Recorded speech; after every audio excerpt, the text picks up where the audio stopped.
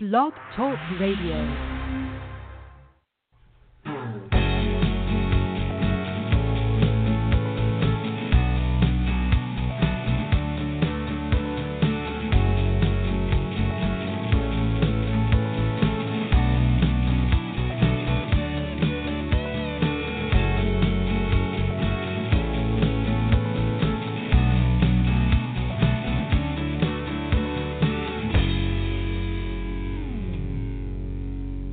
Good evening and welcome to Mets360 here on Blog Talk Radio. I'm your host, Brian Jura, and tonight I'm joined by one of the writers at the site, and that's Matt Netter. Matt, you've been writing for the site for a couple of years ago, but tonight is your Mets360 podcast debut. Welcome. Thank you. Glad to be here. Well, you know, last night's or tonight's game was really a sad state. They fell behind 7-0 early on and managed to scrape across a run in the ninth inning. Any takeaways from tonight's game, or is it something that we're better off just turning the page and hoping better days are ahead tomorrow? Well, just before I join you for the call, I just finished writing the gut reaction for the Mets360 site, and DeGrom just didn't have it tonight. He couldn't locate his fastball. His breaking pitches looked a little soft. He left a couple of fat ones over the plate. He was missing by a lot. I think he wound up walking 5 or 6. It took him 105 pitches to get through 4 innings. It just clearly wasn't his night. There were a couple of surprising bright spots, though. Josh Edgin pitched 3 clean, scoreless innings in relief.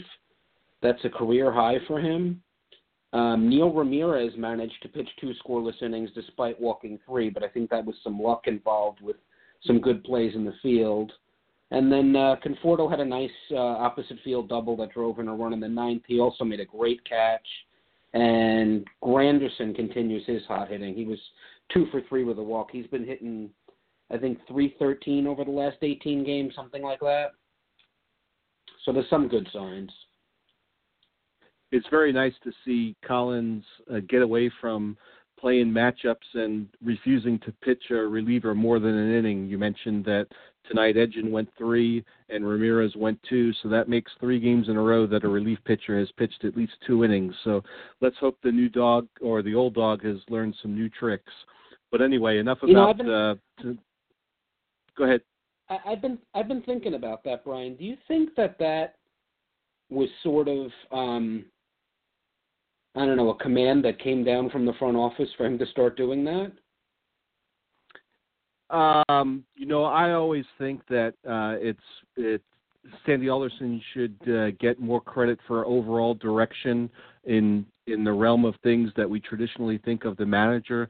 So my answer to that would be yes. I do think that that's probably been something that they talked about and came to an understanding on, whether that was Alderson giving a direct order or if that was something that just the two of them were talking and saying, hey, it might make sense if we try this, and then they both kind of agreed on it simultaneously. So I could see either of those two things happening, but I would probably credit Alderson. How about you? Yeah, I agree, and I'll tell you, I'm with you. I really hope that this is a sign of things to come because, it's one thing if Bryce Harper comes to the plate and you want to bring in a lefty. I understand that. But in general, guys like Jerry Blevins and Josh Edgin should not be used as loogies. They should come in, pitch full innings, and when necessary, some of these guys can go 2 innings, even 3 innings. It's a shame to have to use 5 guys every game. It's a shame. It's maddening. But anyway, let's talk about something that we know for sure that Sandy Alderson did make the decision on, and that's the other day he announced that Robert Gesellman would move to the pen once both Seth Lugo and Steven Matz came back to the team and joined the rotation. Do you think that's the right move? I don't. I was at the game yesterday, and Gesellman looked terrific, and the start before that looked encouraging. But he really looks like what the problem was, he's figured it out, and I like him as a starter. I don't see him in the bullpen, whereas Seth Lugo, to me, is more of a swingman. I can see him coming in extra innings or in a game when the starter doesn't have it and giving you 3 or 4 innings, or if we need a spot start in a doubleheader or a last-minute injury or something like that. I don't see Gesellman as a guy who can pivot that easily, but I do think Lugo can do it. And I'd rather, of course, Max goes to the rotation, but I would sooner leave Gesellman in there. Now, all during the off-season, Matt Cerrone over at Mets blog was talking about utilizing Seth Lugo kind of sort of in the way that the Indians used Andrew Miller last year, especially down the stretch and in the playoffs. But I think that one of the things that Alderson is worried about is with the elbow problems and the fact that Lugo did not undergo surgery, warming up and maybe or maybe not coming into the game and the uncertainty of the relief role. I think that's the thinking behind putting him into the rotation. Any worries about the bullpen potentially being more damaging for Lugo's health? That's a good point, but I'll tell you, there's only one Andrew Miller. Every team wishes they had him. He's putting up those kinds of ridiculous numbers again this season. He's just unhittable. He's a guy that I would have loved to have traded for when the Yankees had him on the block. I know it took a lot. The Mets could desperately use a player like that, and I hope that come July we could find that guy out there. We do have some extra pieces, but Seth Lugo is not that guy. I do think he could be more like a Joe Smith type, or like who we used to have a couple of years ago. Remember Carlos Torres, who's actually doing fairly well this season? We need that righty in the bullpen. I think our lefties have been pretty good, but the righties, I mean, Salas is really struggling this year. This guy Ramirez really doesn't look like he belongs in the majors to me. And even Reed's been struggling. And, of course, Robles is now in Vegas. So they really need another right-handed arm in the bullpen. Maybe Gesellman can do it. I don't know. But to me, he's a starter. Now, you just ticked off a bunch of righty relievers, but I'd like to talk about a guy that you didn't mention, and that's rookie Paul Sewald. And I want to know, do you see him as a valuable bullpen piece moving forward, or do you think he's more of a fungible guy who just picked a fortuitous time to enjoy success like he has since he's been recalled? I'm trying to figure that out myself. I love what I've seen of him over the past 2 weeks. He throws strikes. He's got a lot of movement on his pitches, even though he doesn't throw that hard. He's got that unorthodox arm angle that gives him a little extra English on the ball. Is it sustainable? I'm not really sure. Maybe, the hitters just don't have the book on him yet. But who knows? We thought the same thing about Gesellman and Lugo last year. Maybe he's figured something out, and I'm certainly willing to keep giving him a shot. I think Collins definitely has more faith in him than a few of the other guys right now, and he can go more than one inning. But it remains to be seen. Now, he was a guy who came up through the system but really wasn't heralded much at all. And, of course, when you're in the bullpen, it's hard to get as much hype around you as if you're starting and going 6, 7, 8 innings at a crack. So a little bit of that is understandable. But he's a guy who had good success in the upper levels of the minors. He was very good in Double-A. Had a little bit of an adjustment to Triple-A, but in the second half of last year was a very successful guy. And I'm encouraged. I like what I see. He gets the ball, and he doesn't screw around. He throws right away. He has a quick tempo that a lot of the other pitchers don't have. And the key to me is he throws strikes. And I think as long as he keeps throwing strikes, he's going to be a valuable part of the bullpen. And, I mean, you can certainly make a case for right now that it's Robles and him. I mean, those are the two primary setup guys for Reed at this point.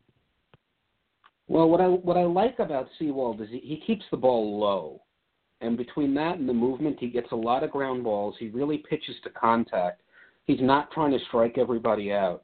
I feel like Smoker and Robles, while they both, could throw a marshmallow through a battleship like the old guys used to say, they're trying too hard to strike everybody out, and they end up giving up the long ball too much. You could throw 100 miles an hour, but if you put it right down the middle in the major leagues, it's going to go. Now, let's switch gears and talk a little bit about a hitter after we spent some time talking about pitching. And a guy who really seems to invoke passions on both sides is Wilmer Flores. You got some see him as a guy who can mash left-handed pitching, and now he's starting to get more consistent bats against righties, and he's hitting them too. And others see him as a defensive liability, a guy you really can't play in the field, who just happens to be enjoying a hot streak right now. I think coming into tonight, his balls on play average in the month of May was 432, and pretty much anybody who puts up one of those marks is bound to have a good month. So where do you stand on Flores? Well, first, before I get into what kind of player he is, I just have to say the emotional aspect. As a fan, I love the guy. I think any Met fan would have to say you have to love the guy. The tears on the field and just that he came up through the system as a kid, there's just something about I almost want him to be a career Met. He's just that kind of player. He plays with a lot of heart. I love his versatility. I know he's not a great fielder. I certainly prefer him on the right side of the field. In fact, I was just looking up some of his numbers, and no surprise, a huge percentage of his career errors have been on the left side of the field, either at short or third. And he does a decent job at second base and even at first. So I'd like to see him used primarily over there. As far as his bat, he's certainly done his part against lefties in his career, but this year he's hit righties better. And he's got some pop. I mean, last year he hit 16 homers and only a tickle over 300 at-bats. I like having him, I'm not sure if he could ever be a major league starter, but I think he's a valuable player to have in a platoon role or in reserve, and he's a guy I'd like to see stick around for a couple more seasons. To me, the name that I come back to, and it's not going to make sense right away, is Kevin Mitchell. And when Davey Johnson was managing, he'd always get Kevin Mitchell into the game at shortstop, even though he really couldn't play shortstop. But he got him into the game at shortstop when the Mets had a fly ball pitcher like Sid Fernandez on the mound. And I don't think that the Mets have anybody who's quite in Sid's case as far as a fly ball pitcher. But I think that's the type of approach that you have to use to utilize Flores correctly, because you were calling him a guy who is not the greatest fielder in the world, and I really think that's underselling him. I think that from a guy at third base, he is the worst third baseman I have ever seen at the major league level. He cannot make that throw. No, he can't. He can't make that throw. And it's just really hard to put him on the left side of the diamond. And I know he played almost a full season at short a few years back, but I think if we went back and looked at the tape, that we'd see that Duda saved him a whole ton of errors, and that his numbers really should be a lot worse than they are. So, I mean, I can't even consider playing him on the left side of the field on anything more than a piecemeal, once-a-week type basis. And, I think you're right. I think that if spotted correctly, he's an asset. And I know that some people who comment over at the site, want to get rid of him as soon as possible. But I mean, I don't think you give him away. I think if it makes sense to trade him, you trade him. But a guy like that, if you can spot him for 250 or so at bats, he's definitely a plus. Yeah, I actually, going into the season, if everybody was healthy, I liked the idea of a Flores Duda platoon at first. It's just, between the injuries, that hasn't happened all that much. But, I want to segue for a second on a different point, if you don't mind. You mentioned Kevin Mitchell. You mentioned Kevin Mitchell, and that's a good point. I thought back on all these types of players the Mets have come up with over the years. You think of Jeff Kent, Greg Jeffries, Justin Turner was another one. Who am I forgetting? There's another guy. But the Mets have a knack for grooming these players who can hit but can't field. I'm sure I'm forgetting a few along the way. It's almost like an American League approach either to scouting or to development. I'm not sure which the problem is, but I've seen too many of these types of players come up over the years in the Met system. What do you think that's about? Well, they acquired Kent in a trade, so I mean I don't think it's fair to blame it all on scouting, but perhaps some of these guys they gave up on a little too quick, And I know that at one point, Wally Backman had some of the same concerns that, they played a guy named Brian Giles at second base ahead of him, and they were so concerned by what Backman couldn't do that they lost sight of what he could do. And I think that's why you have to go back to the spotting Wilmer approach. Look to keep him to about 250 or so plate appearances. I don't think he's a guy that you throw out there every day because you don't want to live with the consequences of him with a glove on his hand every day. It'd be a little easier if he was in the American League. But aren't you a little bit concerned? Because, I mean, when Omar Minaya used to talk about him, he would rave about his bat like he was the second coming of Miguel Cabrera. Is there a part of you that's a little concerned that he's going to be another Daniel Murphy, Justin Turner, something's going to click when he goes to another team? Well, I think those are two different cases. With Murphy, we saw the development.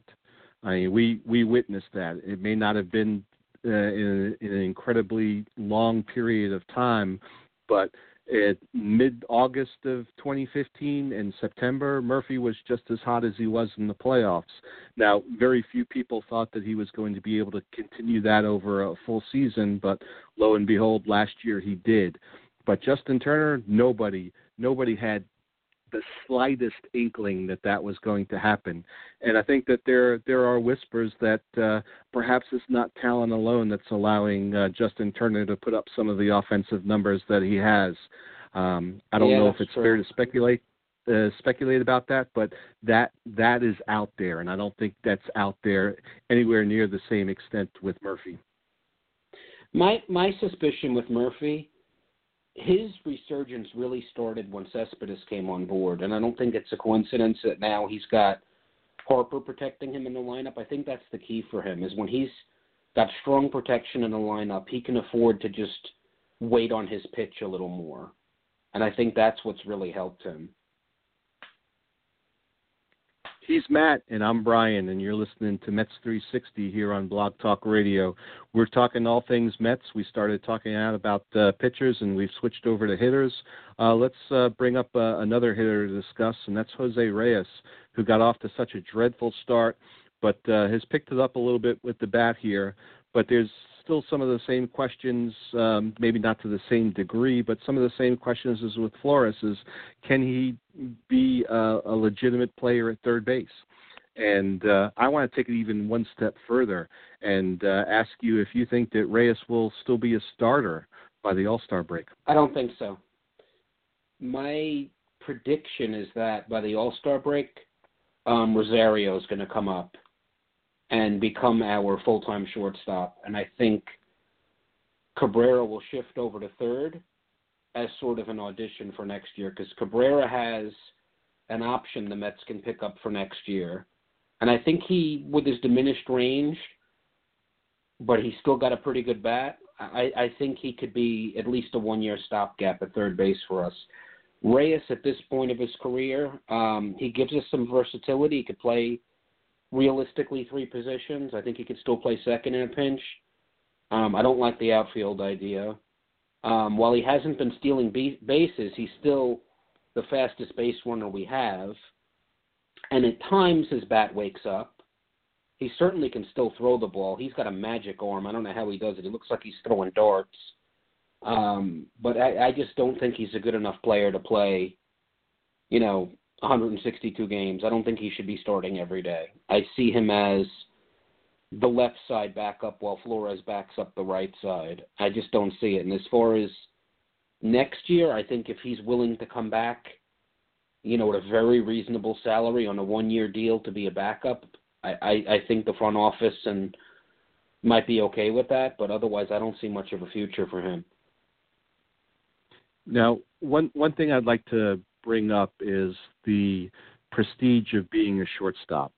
We saw it across town with the Yankees when they acquired Alex Rodriguez. He was a better shortstop than Derek Jeter, but Derek Jeter wanted so much to be a shortstop that they made Rodriguez move to third base, and they played an inferior defensive lineman because they wanted to defer to the lifelong Yankee in Jeter. And do you have any concern about Asdrubal Cabrera having some of that same prestige factor with shortstop? And do you have any concerns about him maybe not wanting to play third base? And we saw with the Baltimore Orioles a couple of years ago, they had one of the top prospects in the game, Manny Machado, who came up, but they had J.J. Hardy at shortstop, so they moved Manny Machado over to third base, where he remains to this day. Can you imagine a scenario where Cabrera doesn't want to move from shortstop and they install Rosario at third base? I sure hope not. That would really annoy me. The last thing you want to do is stunt the growth of your top prospect. I don't know Asdrubal Cabrera personally, but what we all see in him is really a team guy. He's always at the top step. He's always in the middle of every celebration. You know, let's forget for a minute that he dropped that pop-up yesterday. He's always been a team guy. I don't see him putting up a fuss about that. In fact, last year, before the Bruce trade and they brought back Reyes and all that, the move that I was lobbying for, and I think you may have been in on this too, a few of us were, was to move Walker to third. I thought that was the move last year, but it ended up not materializing, of course. I think that Walker to third is still something that they ought to consider. But it'll be curious to see how it plays out, first off, when they decide to finally call up Rosario, and when they do, how the positions throughout the infield shake out. But let's talk about the offense. Switch over from talking about defense to offense. And the 2017 Mets have been averaging over 5 runs a game, which is one of the top marks in the National League. And I want to ask you if you believe in the offense. Do you think that this is something we're going to see through the remainder of the season, or do you have concerns about maybe a return from the middle of last year when we struggled to score even 3 runs a game? So what do you think of the offense? Well, Cespedes coming back next week. I mean, most likely. I can't see how it cannot sustain itself. I mean, what he does to a lineup is, even when he's not at his best, he just makes the hitters around him better. They see better pitches. He provides protection. He gives the lineup more balance with another right-handed power bat. Right now, I feel like the lineup's out of balance. I don't believe that Duda, Granderson, and Bruce should all be in the lineup at once, ever, even against a right-handed pitcher. I just don't see it. They're not just all lefties, but they all have that same approach of striking out too much, of running into one now and again, the long slumps. I don't think those 3 players belong on the same team or in the same lineup. And as long as those 3 are all on the same team, I really think they need to be rotated in and out of the lineup based on who's hot mainly. Because at any given time, one of those 3 guys is bound to be either injured or in a slump. Now, you say that, but if you would look at the numbers since Duda returned from the DL, which corresponds pretty closely to when Curtis Granderson heated up in the beginning of May, all 3 of those guys that you mentioned are performing quite well right now. And the fact that they really, from an offensive point of view, Bruce has slowed down from April, but if you look at his numbers just for the month of May, they're not as good as they were in April, but they're not anything that you would hold your nose at and say, man, we need to get a replacement in here ASAP. So I think that all 3 of those guys are performing well right now. And one of the things that doesn't get a whole lot of play is there doesn't seem to be, at least among the teams that the Mets play on a regular basis, just a whole bunch of lefty starters. So something that could potentially be a really a bad weakness for the club, I don't think gets exploited to the degree that some people might fear. No, but come playoff time, should we get there, and I still believe we will, when you face guys like Kershaw and Bumgarner, you don't want 4 lefties in the lineup, including Conforto. You just don't. One of the things I do like about those 3 guys, and Bruce has impressed me this year, he's drawing more walks than usual. Duda and Granderson have always been good at that, but now Bruce is doing it as well. That's one thing about Flores that drives me crazy, is he just does not know how to draw a walk. And Reyes doesn't seem to do enough of it either. No, that's always been a huge black hole in Reyes's game. All right, well, we've reached the point in the show where we talk about crazy predictions. And my crazy prediction for this week is that the Sandy Alderson, Terry Collins Mets are going to finally, after 7-something years, are going to embrace the concept of a long man role and put Josh Smoker in there. And he's going to have 20 appearances this year where he pitches 2 or more innings. And I want to know, how crazy is that? And also, do you have a crazy prediction for us? You know what? I love what I've seen out of him his last couple of outings. I have a feeling that Dan Worthen spent some time with him because he's been throwing a lot more change-ups and mixing his speeds more. Because as hard as he throws, his fastball is sort of like an Armando Benitez flat fast that if you're waiting on it, it's hittable. And now that he's mixing in change-ups, it's made him a much more effective pitcher. If he can learn to be more of a pitcher and less of a thrower, then that's a possibility. I don't know if there's any hope for Hansel Robles when he comes back up. Crazy prediction. I'd like to see the Mets not carry 3 catchers for no reason. I'm not sure what the story behind that is. I don't see any benefit of that. I happen to think Matt Harvey's turned a corner finally.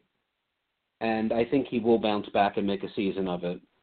I don't know if he'll be as good as he was a couple of years ago, but I think he's going to turn a corner now.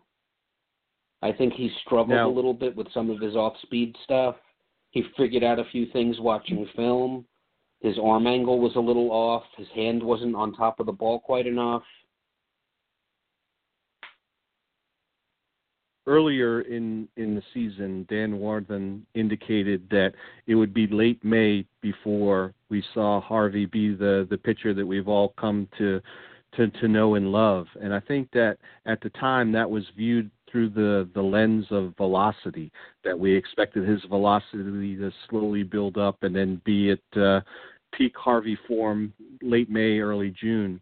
Harvey's velocity hasn't quite reached the 97, 98, but, I mean, it's been pretty much consistently at 95, 96. I don't think velocity has been the issue for Harvey as much as it is command and attitude. One of the things that frustrates me about watching Harvey prior to this last start was he almost seemed to adopt the Rafael Montero approach to pitching, where he was nibbling, afraid to trust his stuff. And Harvey can't pitch that way. So it was good to see that he had a little more bite on his pitches. And I don't know if the bite influenced his a return to a bulldog mentality or if it was the other way around. But I was encouraged by what I saw in the last outing, and you know, we need to string a couple of those together. But I've got my fingers crossed. I'm cautiously optimistic about Harvey making a big comeback here in the final 2/3 of the season. You took the word out of my mouth, bite, because I'll tell you, velocity can be overrated. Look at Addison Reed. What is he hit? 91, maybe 92, but his fastball's got like a little sting to it. It's got a little bit of a hop to it, and he can still get it by people, even though he doesn't throw that hard. Harvey, even though he's been throwing 95, his fastball just looks a little flat. Aside from the control issues of being able to place it where he wants, it just doesn't have the same hop to it that it used to. And he really has not regained that slider yet. And what I see happening with him is he gets 2 strikes on a lot of hitters, and then he can't put them away. Either he's trying to nibble with the fastball or he can't place that slider the way he wants to. And I think he's kind of not comfortable with himself. He can't find the right arm slot and trying to make the adjustments, but I believe that he's going to get it. It's just going to take a little bit more time, but he's starting to show signs. And I don't know if you want to wrap up on this point, but I still believe in this team. I really do. I think with Cespedes coming back and Lugo and Matt's coming back, I think this team can get back to 500 before the schedule gets tough again. And then once we get to the All-Star break, you make a deal for another, the bullpen arm, And then, come the stretch run, hopefully we get Syndergaard and Familia back. We got Rosario coming in the summertime. And you got 2 wild cards. I still believe this team's got a good shot to make the playoffs. Optimism. I love it. Well, we are all out of time. I'd like to thank Matt for joining us tonight. You can read both Matt and myself over at the site, Mets360.com. And, of course, listen to the podcast here each Wednesday night at 11 p.m. Eastern Time. Well, thanks for tuning in and listening, and we'll see you next week. Good night, everyone.